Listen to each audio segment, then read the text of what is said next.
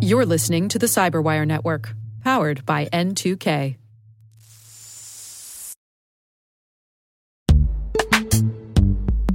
In the dynamic world of enterprise security, identity architects and IT leaders face a major challenge.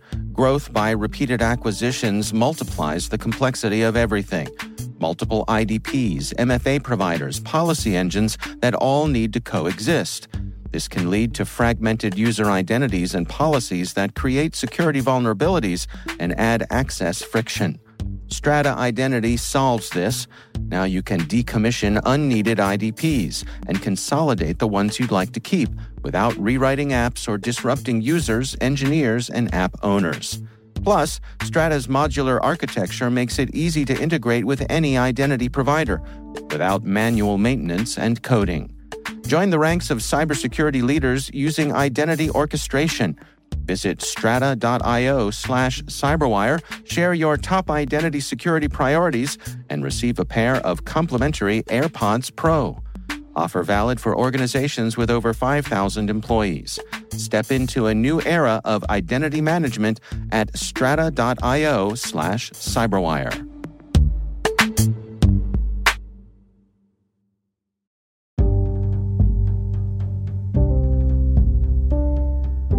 Hi, my name is Selena Larson. I am a cyber threat intelligence analyst at Dragos. We are an industrial cybersecurity company.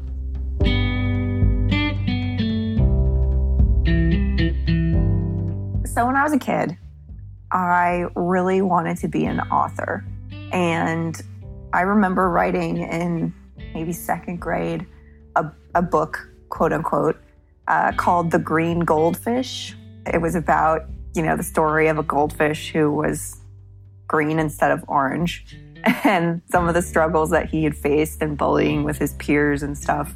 And as I kind of got a little bit older, I was like, I don't know about a writer, but I'm thinking more maybe like a journalist, because that sounds exciting. You can like investigate things, you can do research, you can, meet lots of different people and travel the world and have some cool stories. So I ended up going to journalism school. I took my undergrad at Arizona State University, and I became a journalist. And I kind of bounced around, actually, a little bit. And then when I moved to San Francisco 7 or 8 years ago, it was like, oh, well, technology is the news here. Like, I am a news reporter. In fact, that's what I said in my interview. I said, I am a news reporter, and in San Francisco, technology is the news. And I got super lucky because I, was thrown into tech at a very exciting time. Certainly as cybersecurity and privacy issues were, becoming a lot more sort of mainstream, I feel like, especially when we're talking about a lot of these like social networks and platforms. So I ultimately became a cybersecurity reporter at CNN. And at the time, I liked my job. I thought it was interesting, but I felt that as a journalist, unless you have like, a very specific sort of defined beat, you kind of have to be like a jack of all trades and a master of none, if that makes any sense. And cybersecurity isn't just, a beat in and of itself. There's a lot of different sort of subsectors in security. And of course, there's industrial cybersecurity. So I became particularly interested in that after writing about it, and kind of decided that, this is something that really interests me. I feel like I could, really dive in here and become, a subject matter expert on industrial cybersecurity. I feel like the skills that I have as a journalist would be, applied really well in this field. And so I kind of, just decided to sort of make the switch.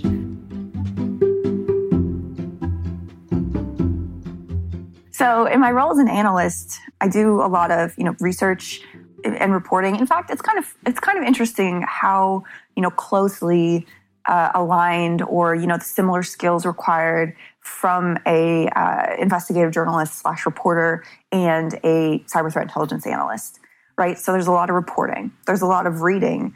There's a lot of, investigating in different ways, finding patterns in information, finding patterns in data. The role of cyber threat intelligence analyst honestly varies depending on who you're talking to, what their background is, what companies they have worked for, what different intelligence shops look like. But I thought that my 8-year-old nephew described it perfectly. he said, when I was attempting to explain my job to his parents, he said, "It sounds like you're an internet cop." And I was like, that's actually a pretty good description of it, right? Like an internet cop. I don't know, like we're, looking for bad guys and, trying to help people keep themselves safe.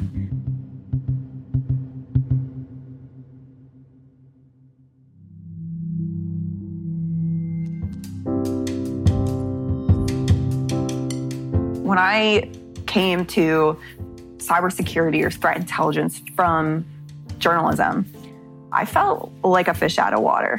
I had the biggest imposter syndrome you could possibly imagine because I was very early on at my company, and I soon realized, eventually I realized that me not being someone who comes from, a long history of doing cyber work or intel work, like not having that background gives me a different perspective on the work that I am doing.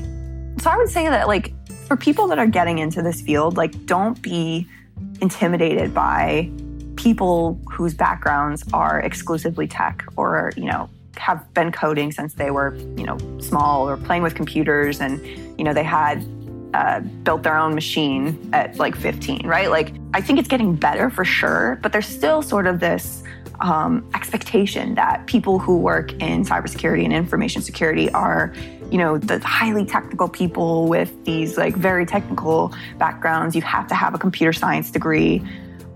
And I'm here to tell you that you don't.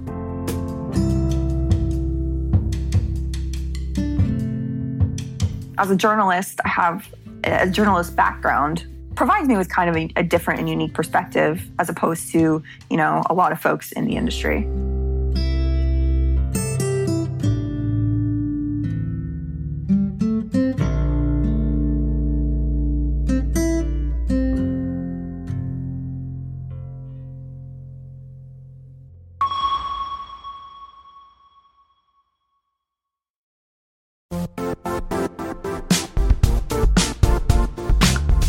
The IT world used to be simpler. You only had to secure and manage environments that you controlled. Then came new technologies and new ways to work. Now, employees, apps, and networks are everywhere. This means poor visibility, security gaps, and added risk. That's why Cloudflare created the first-ever connectivity cloud. Visit cloudflare.com to protect your business everywhere you do business.